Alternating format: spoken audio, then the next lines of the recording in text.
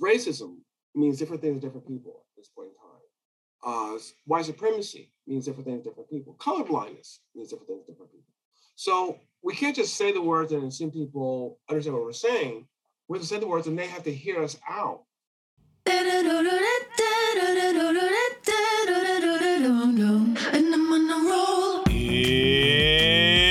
It's watering time, everybody! It's time for Apollos Watered, a podcast to saturate your faith with the things of God so that you might saturate your world with the good news of Jesus Christ. My name is Travis Michael Fleming, and I am your host. And today, we are having another one of our Deep Conversations. A deep conversation with professor, scholar, and sociologist George Yancey. Are you tired at the current way racial conversations are going on right now? I mean, do you feel tossed back and forth between two extremes and neither one feels quite right? And maybe you feel like you want to be able to dialogue and even participate, but you feel like you are forced to the kids' table? Well, I have some good news for you. Today on our show, we have George Yancey, who provides us with a way forward in our polarized world. George is a professor of sociology at Baylor University and has written extensively on institutional racial diversity, racial identity, academic bias, progressive Christians, and anti-Christian hostility in academia. And today we're going to discuss his most recent two books. Yes, get that, two books. The first is entitled Beyond Racial Division, where he provides a thoughtful and necessary way to move forward in our conversation on race. But our conversation is not only about race today. George has written another book that I think deserves a bit more attention as well. It's entitled One Faith No Longer, and it provides an in-depth examination into conservative and progressive Christianity in America. And it is eye-opening and something that we need to talk about. You know, at Apollos Watered, our goal is to water your faith so that you can water your world. And it's hard, though, to water your world if we don't address some of the questions and objections that our world has to our faith.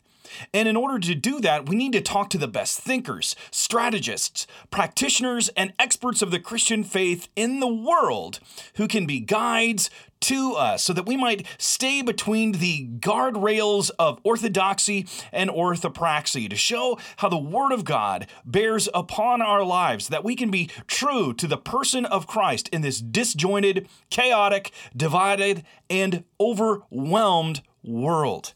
We want to provide a safe way that leads us to harbors of peace, stability, and unity as we stand forth for the name of Jesus Christ in the middle of our world.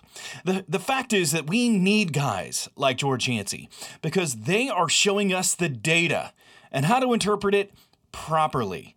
Guys like him are voices of reason. I have followed George a bit online over the last few years, and I can safely say that he doesn't get caught up in many of the things that are going on in our culture, and he is a bedrock of truth and really just goes after what the data reveals. He doesn't get caught up in the political rhetoric, nor is he swayed by one agenda or another.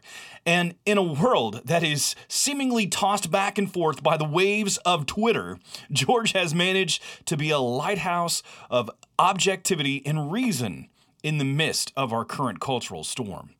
And I must say that I am super excited to have him on the show to discuss his research and what it reveals or what it shows us about ourselves, our world, and how we can live as Christians in a world that isn't.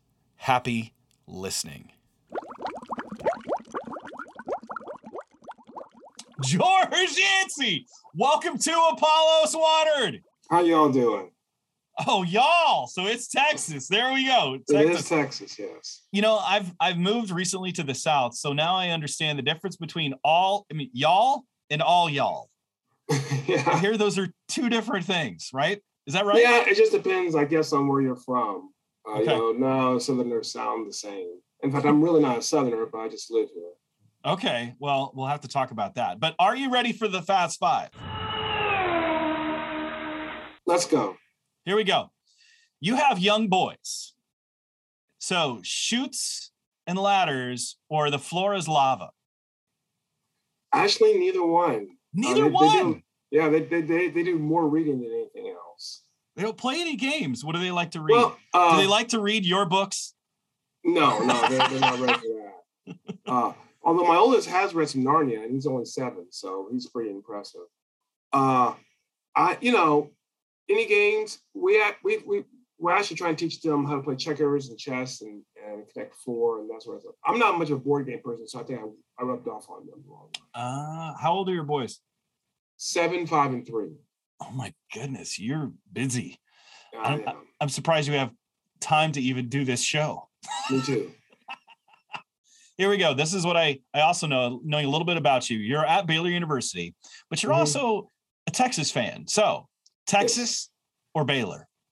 When it comes to sports, it's Texas. When it comes to academics, Baylor. That's where I work. That was a very judicious Jesus kind of answer. Like I affirm and I separate at the same time. Question 3. The best food in Texas is where? Ooh, I eat a lot of fast food just because I have young boys, and so it makes no sense to go to a nicer place. I think that if I was just for myself right now, if I could go out with my wife to someplace, there's a cool place. I won't say it's the best food, but we like to go to a place like the Greenhouse in Denton. So that's kind of be a place we could hang out if we had the time to hang out. What's the name of the restaurant again? The Greenhouse. The Greenhouse. Yeah. What I'm kind not of saying food? it's the best in Texas. I'm just saying for us, that's kind of, if we actually had a chance to go on a date, that's probably where we would go. What do they do well? I think it's very healthy food and it's delicious. So yeah, and I guess if we really could go on that date, they do have music late at night, but we won't catch that because we'd be home for our boys. Oh yeah, you're busy with the boys. It's a miracle you even get to go out to eat. Yeah, it's a special treat. Oh no, I understand. I've got 4 myself, so I fully understand. So here we go. Here's your next question. Because you're a Texas football fan, who's the better football player to come out of Texas? Ricky Williams or Vince Young? Ooh. I'm going to go with Vince Young because he gave the championship. He delivered the championship. So it's hard to beat. Now, in the NFL, I think Ricky Williams had a better career. But if you're asking me who's best at Texas, I'm going to go with VY. He was so good. I have to say, I loved watching them beat the snot out of USC. I hate USC. No offense to my USC people. No, be offended. I hate your football team. It was a good game. I don't know if it's beat the snot. I'm just glad we won. We won by 1 or 100. We won. So here we go. Here's the next question. If you could pick a movie title for your life, what would it be and why? What a strange guy. I just don't fit the boxes. I don't. And so people don't know where to place me. We have I'm black. Well, no, I'm a Christian. Well, no, sociology. People just don't know where to place me. So I just say, what a strange guy. Maybe that's why I like your stuff so much, because I feel like I don't fit places all the time, because people are like, you're a pastor? Yeah, but you're like academic? Yeah, but so I understand that. I really feel that. So those are our fast 5. But here we go. Let's jump into, you've written 2 books recently. I want to talk about the most recent one first, if that's okay. And I do want to touch the other one because I think both of them are very important works, and I thoroughly enjoyed both of them. But we have your most recent book, Beyond Racial Division. And you can see I've highlighted, I've written, I've gone all the way through it. The spine is bent. I've really enjoyed this book. And I think I've really just been impressed with your approach to different things. But in your title, it lays it out. And honestly, when you first I first saw the title, I thought to myself, what is that? I didn't exactly know the parallel points that you were creating there. And in the subtitle, for those that can't see the book or don't have it in front of you, it's a unifying alternative to color blindness and anti-racism. So I know this is a bit remedial, but can you just give us a quick synopsis of those two positions, first of all, the anti-racism and the color blindness? Let's hear what you got for that. Okay, so colorblindness is probably a little bit easier to just state. I mean, colorblindness is basically the idea that we defeat racism by ignoring race. Mm-hmm. That as much as possible, we try to ignore race. And if we're not ignoring race, then we're not treating people differently by race, and therefore racism ends. And so that's really, in a nutshell, to people who advocate colorblindness, talking about race is part of the problem. We talk about race, then we're noticing race, and then that creates part of the problem. So that's colorblindness. Anti-racism is a little bit more complicated in that different people may define it different ways. For my book, what I decided to do is read the literature on it, read people who are claiming to be anti-racist and to see what they had in common. And I boiled it down to 3 major ideas, although there could be more.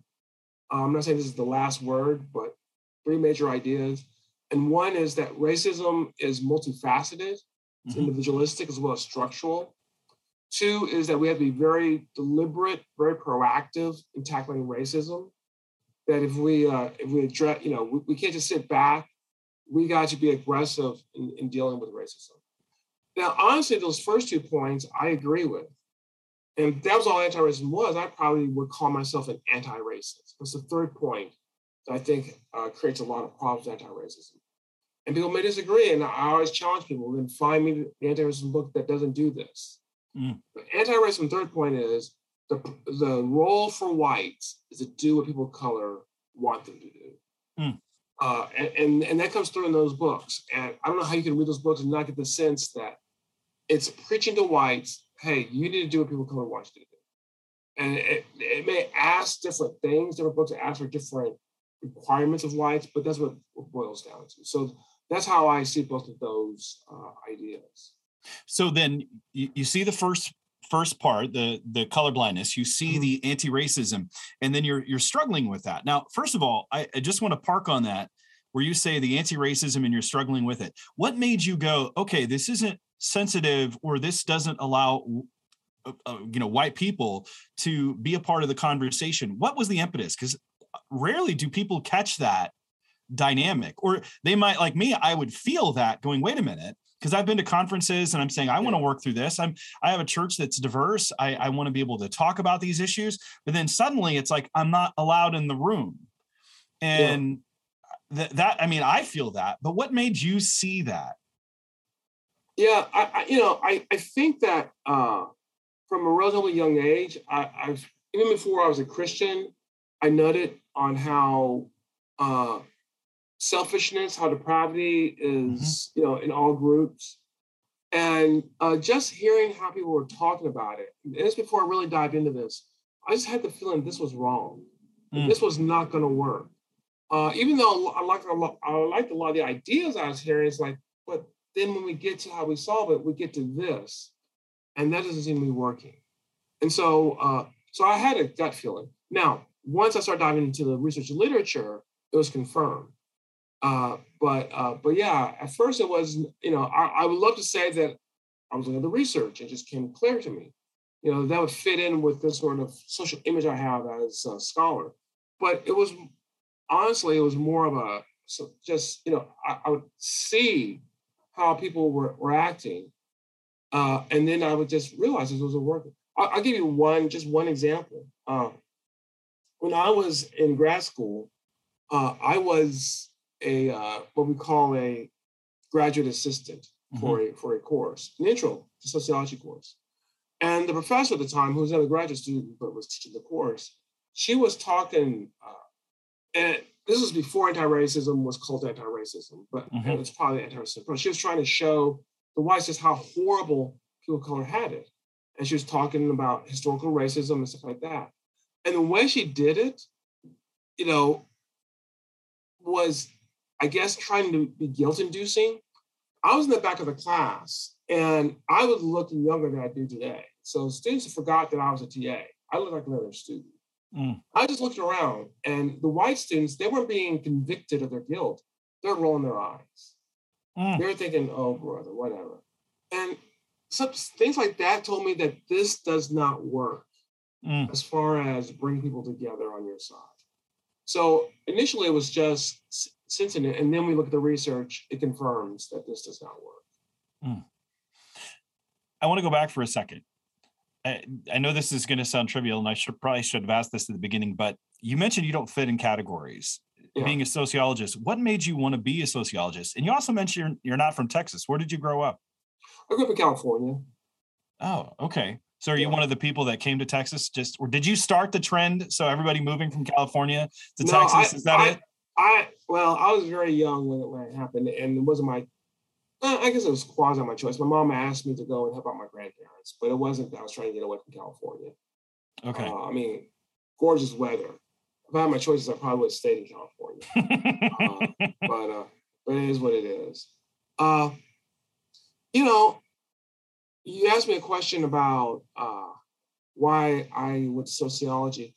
That's an interesting question. I originally got my master's degree in economics because I got my undergraduate degree in economics. Why I got my degree in economics, I don't know why I chose economics. I just did. I'm the first person in my family to go through college. And so I didn't have people sit with me, hey, what do you want to do? Da, da, da. For whatever reason, economics sounded cool. So I took it. I thought that that's what you did. You went to grad school.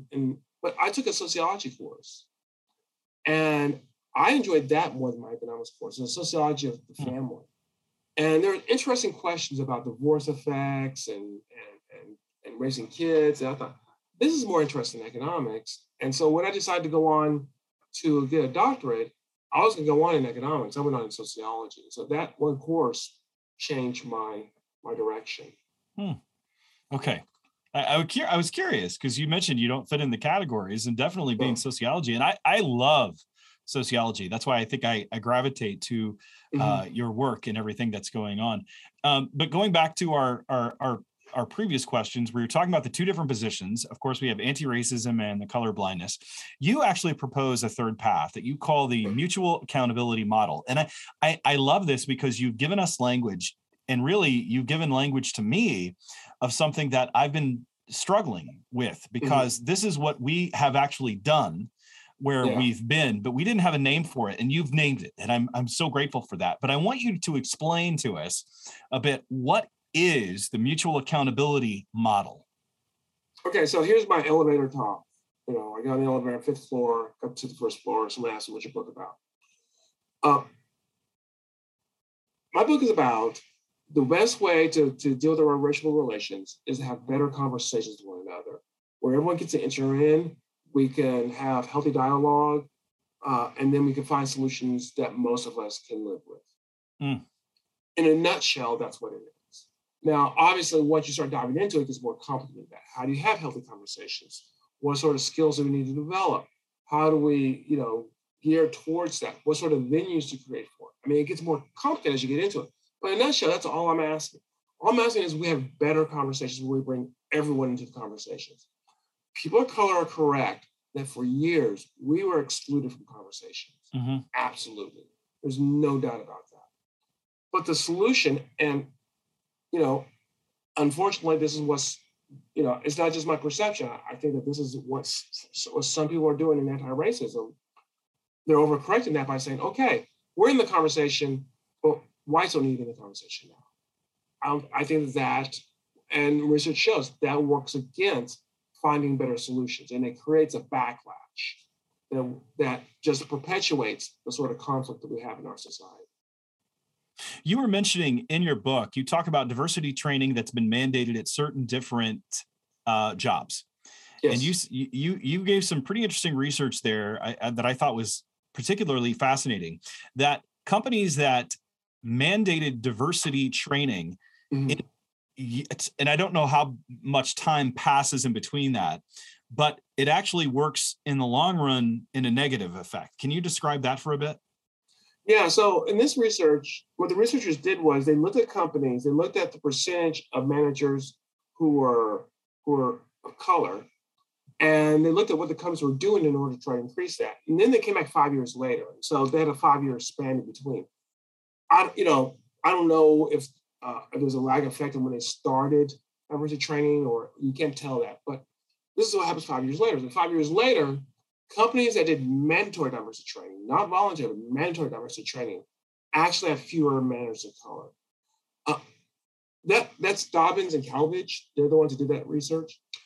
I think is one of the most important research as far as telling us about solutions.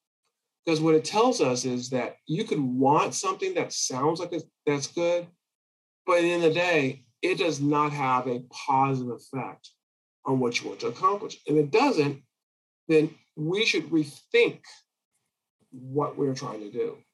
Unfortunately, a lot of times we don't rethink. We just keep going and doing the same thing over and over again, even though it doesn't work. What we need to do in order to bring more managers of color is opposite of what we may think. We think we have to dictate things to people, grievance committees and things of this nature. That actually also results in fewer managers of color, or at least it's correlated with that. What we need to do is to go to those white managers and let them work with us instead of trying to tell them what to do. And the companies that did that actually had more managers of color 5 years later.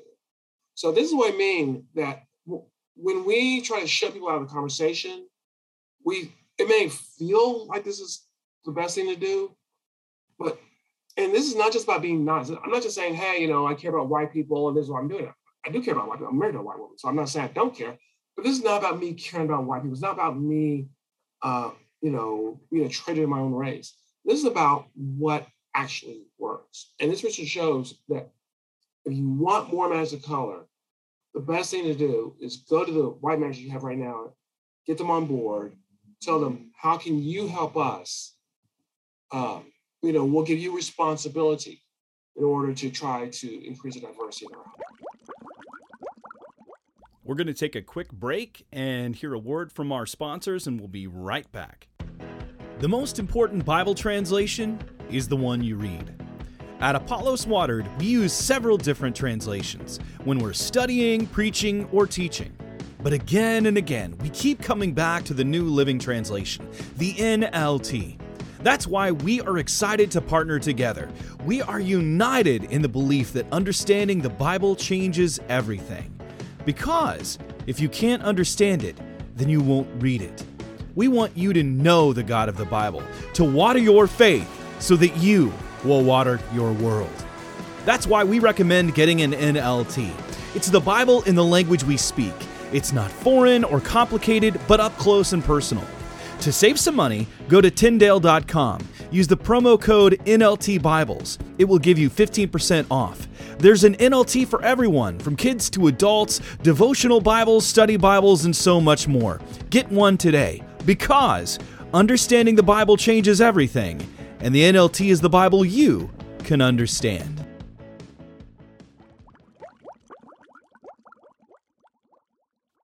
There's so much, again, what you've written, the research you've highlighted, the details that are there in dealing with these issues and showing just by research. This isn't just personal opinion. This is the research. This is the data. This is what it's pointing to. And that's why I like it, because it seems to me that it's not only well-researched, but it's a highly pragmatic solution of offering these potential workable solutions. So then how do we, or should we, balance the obvious need for these practical solutions on the one hand with principles that may not be popular with the other side, or with the other, or with the secular culture more generally? So what do we need to do there? Yeah, so this book was written by for InterVarsity Press, which is a Christian publisher, right? So I actually do have a book out there that it's like 10 years old, or maybe about 10 years old, called Transcending Racial Barriers, which is published with Oxford University Press. So it's a secular book. I can argue these ideas without bringing in any Christianity.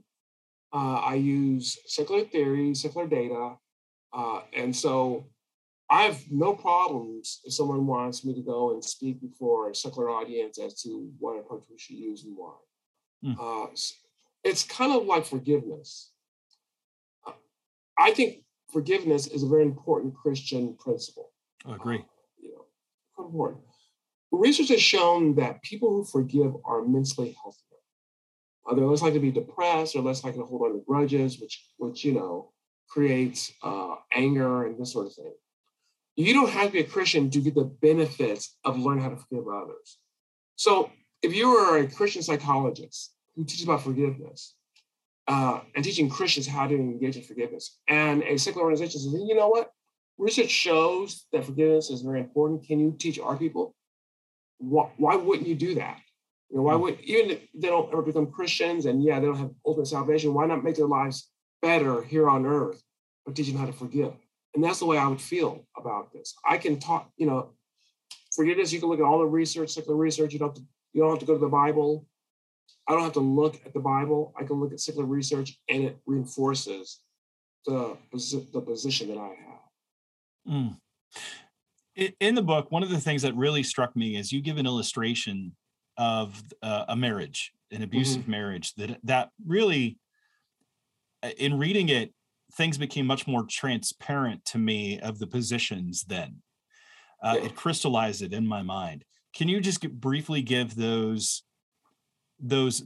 illustration so people can help them understand it? Because it really gives them an interesting, structure to hang their thoughts on. Yeah, so I talk about a hypothetical situation where you have an abusive marriage where the man is very abusive to the woman. And in this country, in this society, divorce is not possible because people are going to say, well, she should leave them. And I don't want to be misinterpreted saying that I think these women should stay in abusive marriages. Understood. So I just want to be very clear about that. So I create this boundary that you can't leave, all right, for whatever reason. Okay. All right, so what can you do? I think that does encapsulate a lot of our racial problems where we have centuries of racial abuse and we can't divorce each other. So I think that it's fair in that sense. And if you just say, all right, the man just stopped abusing and then that's that, and we'll just not talk about it, then you're talking about colorblind perspective, right? So you're talking about colorblind perspective, we don't talk about racial issues, we don't talk about race, and things just go on. And we know, those of us who understand human nature, that will not create a healthy situation. The damage has been done. You got to work through it. On the other hand, as tempted as it may be, the solution is not to give the woman total power, because she too is a fallen creature. Mm-hmm. And a lot of times, people who are abused can turn into abusers. Research shows this, right? Child abusers are more likely to have been abused as kids. We can and should feel for them, their abused as kids, but we cannot allow them to go on to abuse more. And so that's not gonna end well either. We know what the solution is. The solution is the couple, if the man has stopped abusing, still needs counseling to learn how to work through their issues and to find ways of changing their marriage so they both can benefit and thrive in that marriage. Things have to change. This is not, my analogy is, just go talk and nothing changes. Things have to change. It has to change in a way that's healthy. And what we've done is we've chosen one or two unhealthy ways of changing our racial situation. So we have to rethink how we go about this and how we interact in the personal responsibilities that are there. And as you said, there's, in the one side of the marriage, the colorblind part of that analogy is that the woman can't really, she's got her own issues to deal with, not her own issues, but rightfully so. She's dealing with the effects of the abuse mentally, emotionally, psychologically, everything. So she can't just let him back. There are consequences for the action. And the colorblind approach kind of makes it so there aren't really any consequences, but there are consequences. Yeah. The other side, as you were saying, is that it goes so far where then the woman, she becomes the abuser in the situation, because she says, and if I remember correctly in the book, you abused me for 15 years, I'll abuse you for 15 years. And then it kind of goes on. And that doesn't work either. But there's the part where he comes back and he says, please forgive me for the abuse that's done. I know there are consequences. I'm going to work through it to rebuild your trust. And yet you are working through the anger and the bitterness, and there's that mutual conversation part that's there. And that's what I thoroughly enjoyed. That really did resonate with me. But it seems to me that a lot of the angst and underlying then confusion regarding issues of race have to do with these definitions, because some people don't even like the definitions that have been supplied. And that's what I see a lot of the fighting going on back and forth, especially online. It's about words. and how words are being used, and everybody assumes that their definition is what that person means. I know I do.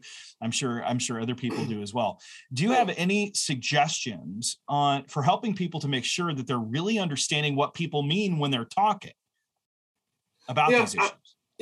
This is where I talk about active listening, and this is where we have to have that, because racism means different things to different people at this point in time. White supremacy means different things to different people. Colorblindness means different things to different people. So we can't just say the words and assume people understand what we're saying. We have to say the words and they have to hear us out. We need a deliberate, constructive conversation where we clearly define our position, and others help us to deal with that position, and they define their position so we can find solutions.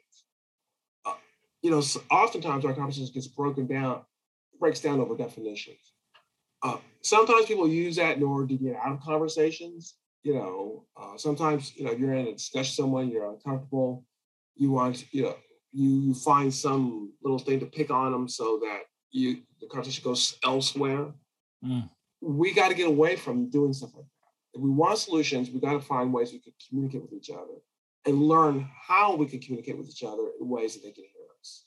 So I think that is a key important aspect of this. So go back for a second, because I think that the active listening is something that people hear, and I want you to describe what that is for a bit. Okay, so as a researcher, when I do qualitative methods, which means when I interview people or do focus groups, something like that, I have to engage in active listening. Active listening is listening so I can understand where they're coming from, not listening so I can argue with them or listening to win a debate. So my purpose is simply to understand. The example I like to give, I think I gave this in the book, is several years ago, I did a book on atheism. I'm a Christian, all right? So I'm a Christian. I'm happy as a Christian. Intellectually, I find atheism bankrupt, just to be honest. But my respondents, this is what they believe.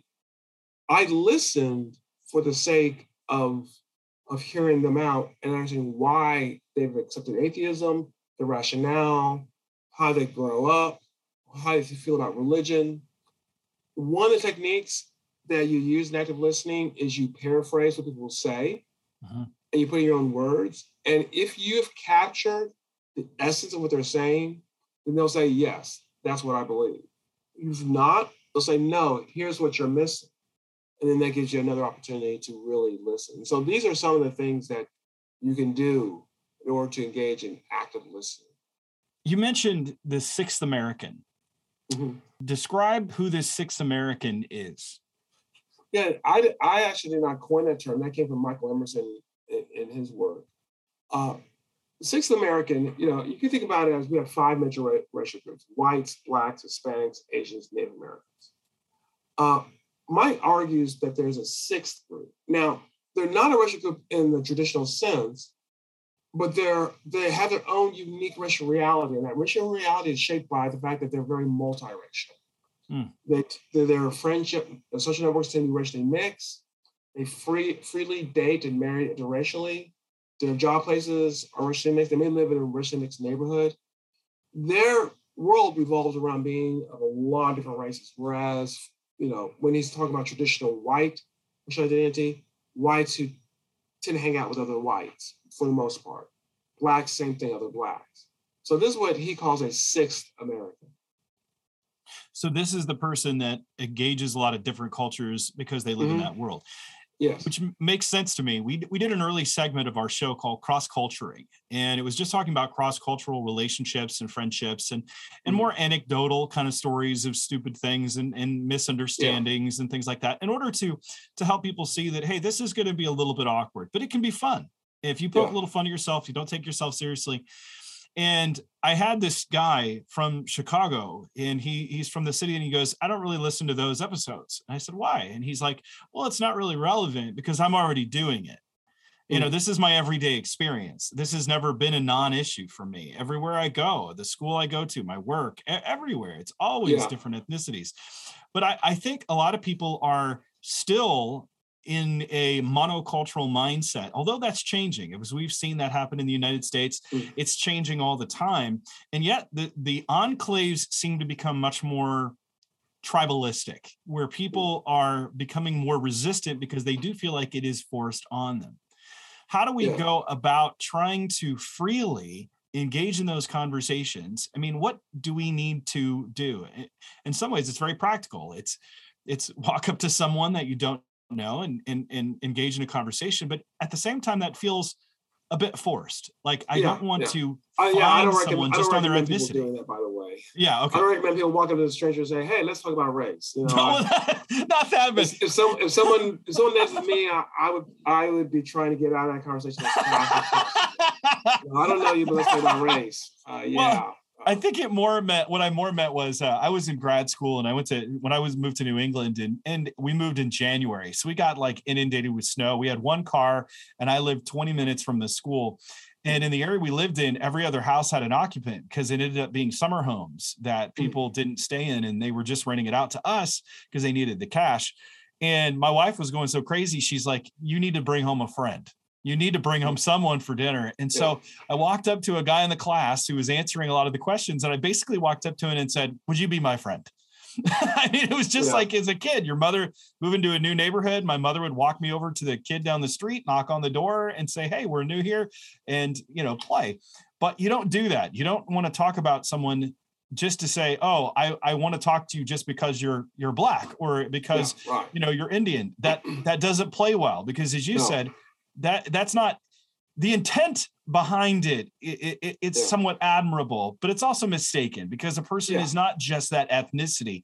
I mean, we are that, but we're more too, besides our skin color. Yeah, of course. Yeah. I'm much more than being an African-American, but I am an African-American. Yes.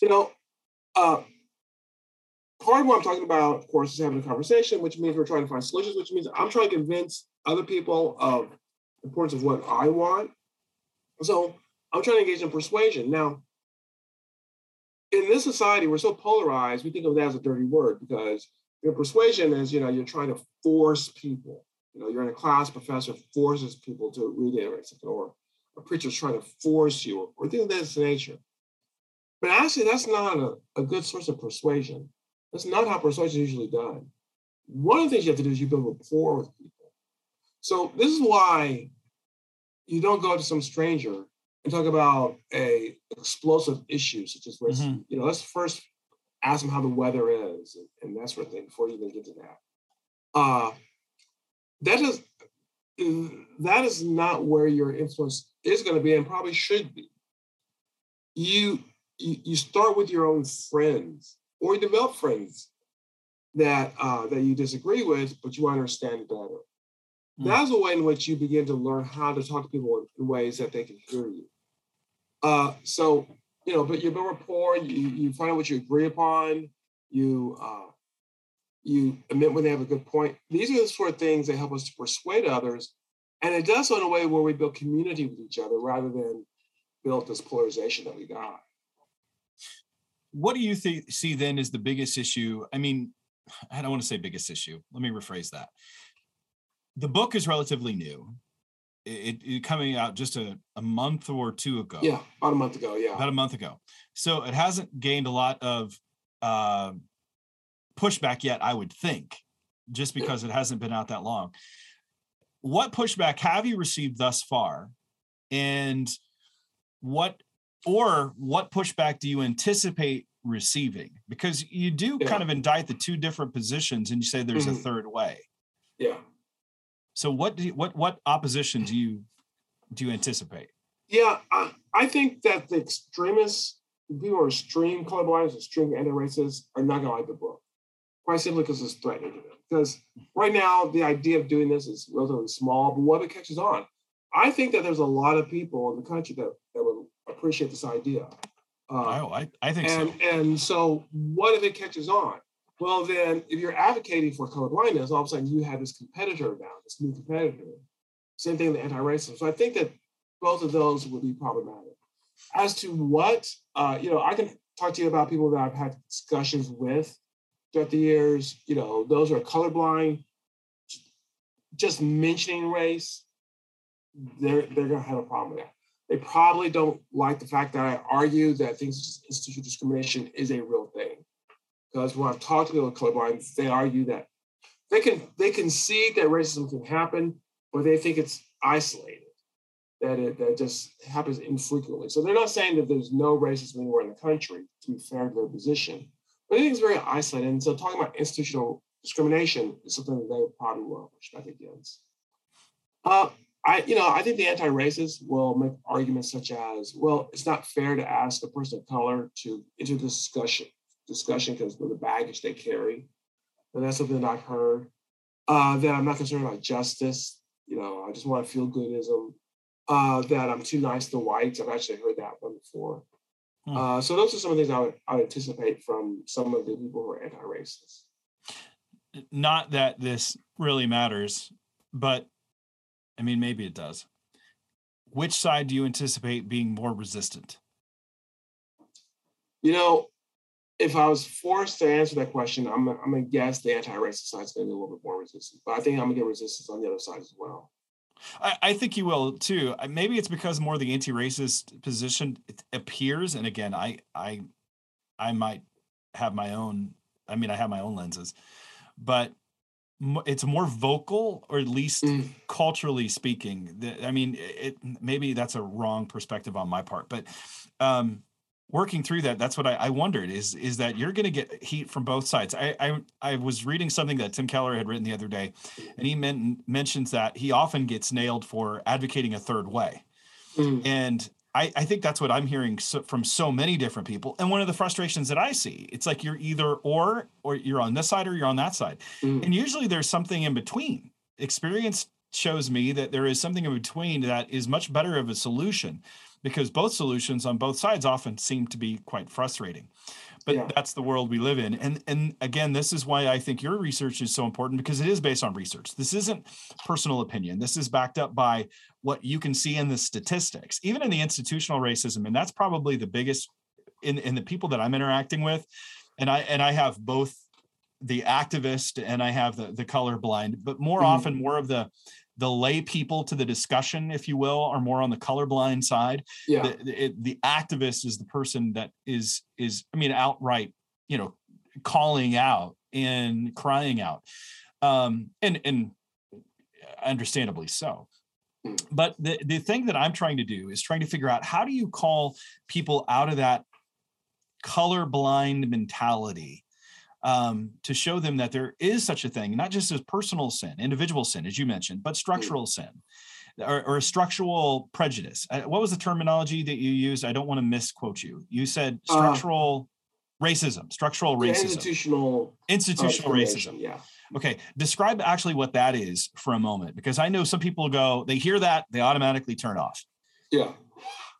I would just argue that there are ways and there are social structures that work to the disadvantage of people of color, and it does not require a person to be individually racist.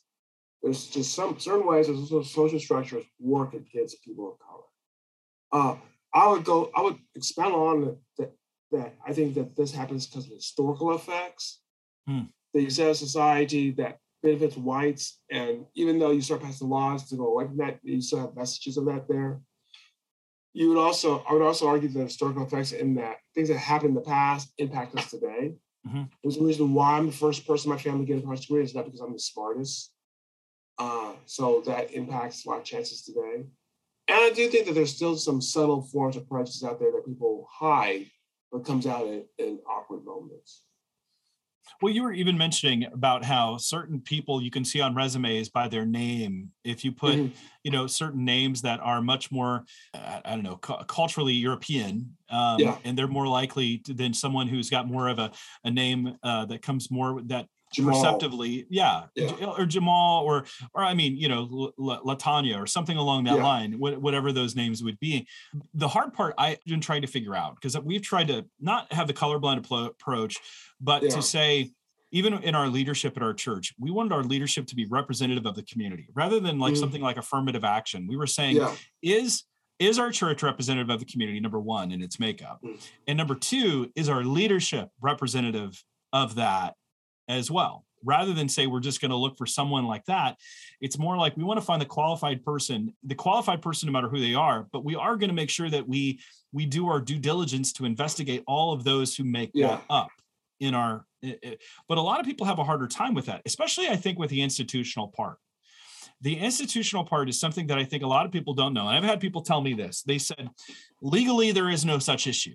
Legally, fine. Matter of fact, it's gone the other way. And that's where I stop and I go, maybe not legally, not on paper, but emotionally, there's a weight and there's experience and there's development with that. And it's not the same opportunities. How do you then, I mean, is this book help designed, you think, I mean, in what you hope, would be as a conversation starter to generate those conversations so that those things can be recognized and as much as they can be of eternity fixed? Yeah. You're touching on some of the things that I dealt with when I was writing about multiracial churches. Okay. As far as leadership, I do think that churches have to be deliberate in their leadership structure. I don't want to say that it has to have a quota, but I think you hit right on the head. If you want to represent a multiracial community, you have to have multiracial leaders. I agree. So you don't want to see someone up there that reminds them of them. Yes. So when I was talking more about interracial churches, multiracial churches, I would talk to the churches about how are you selecting your leaders and what can we do? How does it work against people of color? Make sure you're not selecting your leaders by your friend of a friend, because if your network is white and their network is white, you're going to select another white leader. Right. So there are ways in which people can look at that whole question. And that's not, obviously, all these solutions aren't going to be done in this podcast, that's for sure. But I think your book is a big contribution going forward. I think it is a necessary thing, and I'm excited about that. But I want to change gears here for a moment. Mm-hmm. Not that we're moving beyond racial division, we're playing with the title there, not that we're moving beyond it, but I want to talk about One Faith No Longer, if that's okay. Sure. So so the title is One Faith No Longer, The Transformation of Christianity in Red and Blue America. And you wrote this with Ashley. How do you say her last name? Is it Cusick? Quisick. Yes. Okay. I want to make sure that I get that correct. I'm not as familiar with anybody that has a Q in their first part of their last name. And I never know what's silent and what is not. But your book struck me when I saw this come out, and it's by NYU Press. I thought, someone has finally written about it, because I'm hearing more and more about progressive Christianity. And you guys wrote a book really about conservative and progressive Christianity, looking at the statistics. Now, that's a part out of the book that I just didn't like, because I'm not a statistician. So I'm like, skip. I don't even know how to read this. But give me the impetus behind this book. Why did you guys write this book? Well, I can only speak for myself. You have Ashley, she can speak about why she wanted to write it, right? I actually was on another paper. I did another paper that I got published and I was using this measure called thermometer scale, 0 to 100, how much you like a person. And what I found out was, and this, I wasn't looking for this, that mainline Protestants like atheists, Muslims, Buddhists, whatever, more than they like conservative Protestants. And I was thinking, is that true?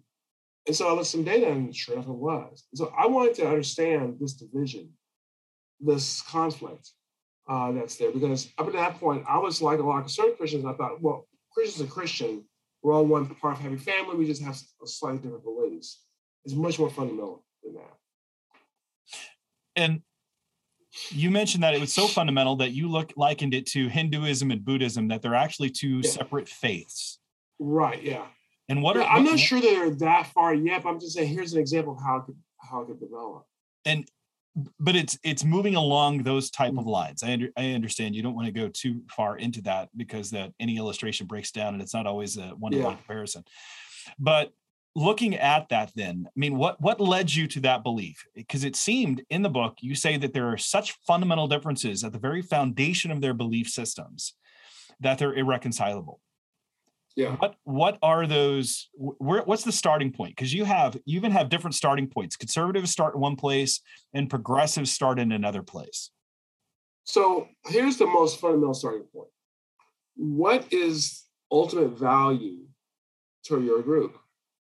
For conservative Christians, where you get ultimate value, what you value more than anything else is, your relationship with God, but your relationship with the Bible as well. That you take the Bible seriously and you try to do everything in it, and you use it to proof text your life. It's perfect, but that's what you do. That's not the starting point for progressive Christians. For me, the humanistic ethic of social justice is their starting point. That's what you use to orient your life by. And so that, I think, is the most fundamentalist difference between two groups.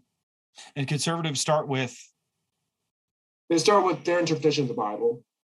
So the Bible's at the foundation of it. That's one of the things that surprised me is in your research, because I always thought, coming from more of a conservative Christian background, I would think, and I get frustrated with how politically outspoken many of my brothers and sisters are, but yet they don't seem to be biblically informed or biblically based. It seemed like their conservatism, even though they say it was rooted in faith, is actually much more of a conservatism politically and looking for political power.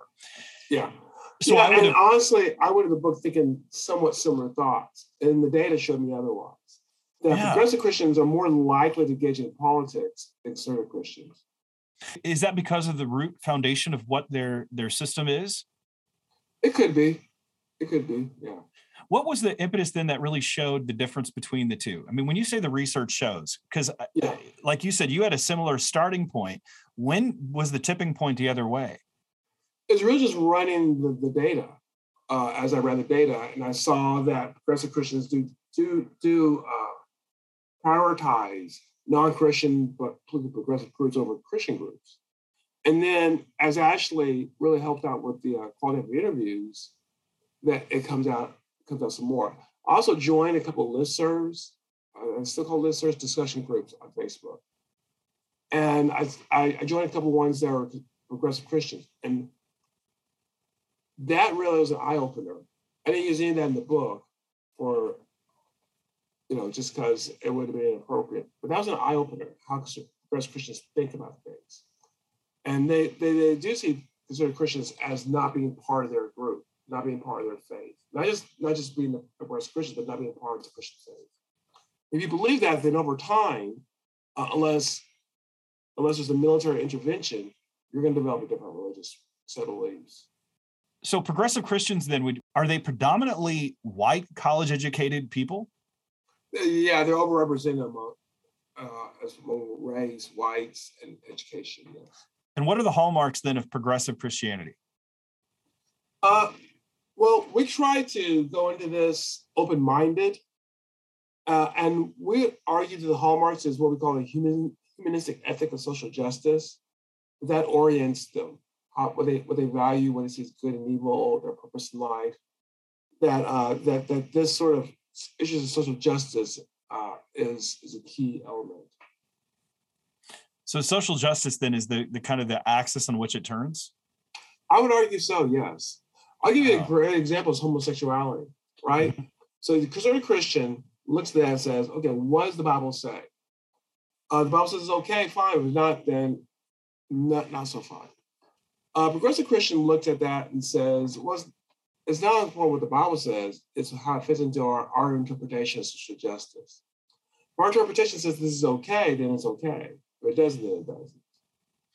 So the social justice, though, seems to be formulated perhaps by what Carl Trueman talks about as the expressive individualist. I'm seeing more and more about the expressive individualist and finding meaning within oneself, and especially with the sexual ethic that has been that united in that way. So, I mean, I know we're talking about some kind of high theory here.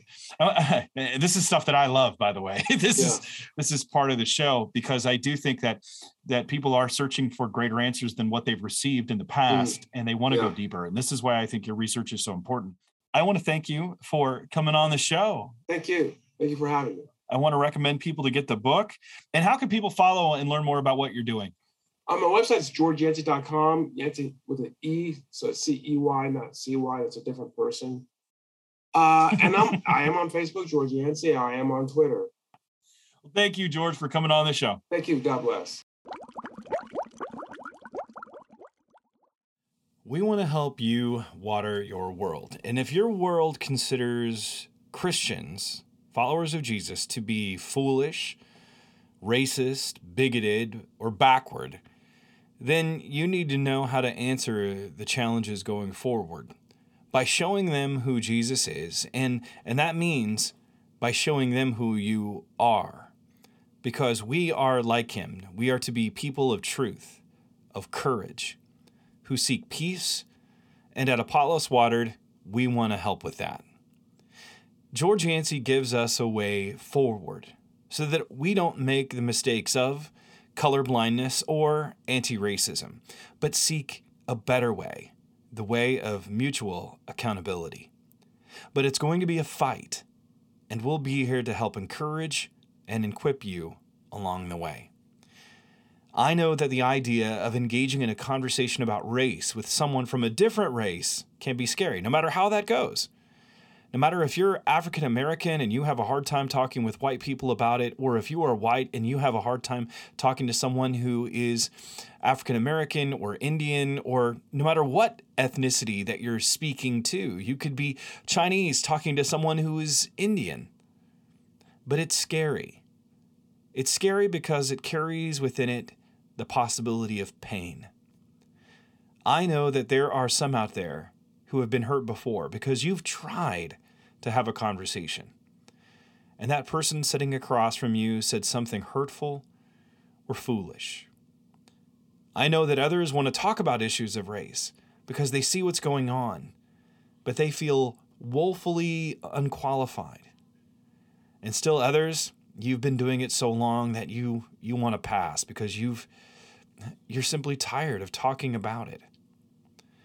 And still others don't know where to begin or are afraid of saying something stupid.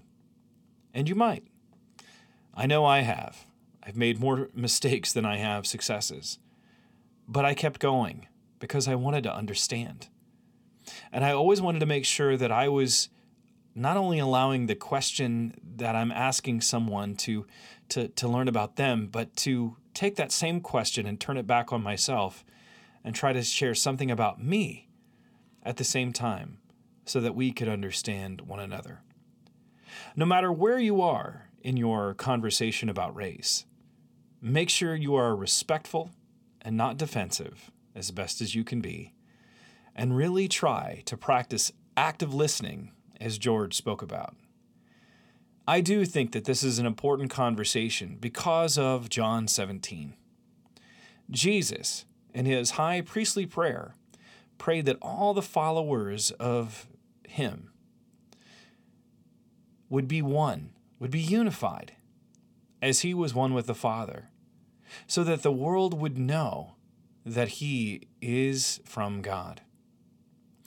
The unity that he desires we have is to transcend all of the previous categories of demarcation: race, nationality, class, status, education, etc. And we're going to need God to help us in this so that we might do so in love. So I'm going to pray right now, and I'm going to pray for you that God might help you to be courageous. Heavenly Father, I thank you.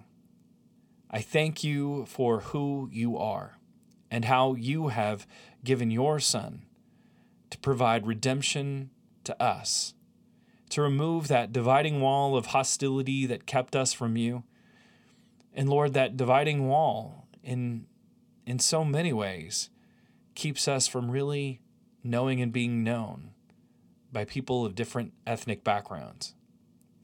I pray that you give us a heart to understand and ears to listen and the courage to have a conversation so that we might be able to take steps toward mutual accountability, helping one another in our walks with Jesus, that we might become more like you. And Lord, we know that we're going to make mistakes, and we pray that you help us along the way. Help us to repent of foolishness or sin. Help us to acknowledge pain, but also help us to seek truth, unity, and peace, so that your name might receive glory and that we might increase in joy. And Lord, when we encounter people who disagree with us, who disagree with our approach, and who might advocate an entirely different one, help us to be patient, help us to be loving, and help us to continue to listen, even when we disagree. So Lord, be with us and use us so that your name might receive glory and we might increase in joy. In Jesus' name. I want to thank you for spending time with us today. And if this episode has helped you, would you consider partnering with us? We could not do this without you. We're looking for watering partners to help our ministry grow. And we're delighted and thankful to all of those who have partnered with us in such a short period of time. If God has used this episode to grow your faith, then please partner with us. Go online to apolloswatered.org, and there's a Support Us button in the upper right-hand corner. Click that and you will find many suggested amounts. Pick the one that is right for you or simply write in the amount and surprise us. We'd love to have more people grow from connecting with Apollos Watered. If you've been impacted while listening to one of our episodes, do us a favor. Screenshot that episode, text it to a friend, share it online, or simply share it directly from your podcast platform. Subscribing and leaving a review also puts it out there to more people. The more you rate, the more difference it makes. And I wrote a review for something a few weeks back and got an email from Google that said my rating was actually making a difference, as people were reading it to determine whether they were going to purchase the product I reviewed. And don't forget, we have content on Instagram, Facebook, and our website that's shareable. Together, let's leave a trickle of truth and encouragement around the world and watch people grow. I want to thank the Apollos Watered team of Kevin, Melissa, Donovan, Eliana, Rebecca, and Audrey. Water your faith, water your world. This is Travis Michael Fleming signing off from Apollos Watered. Stay watered, everybody.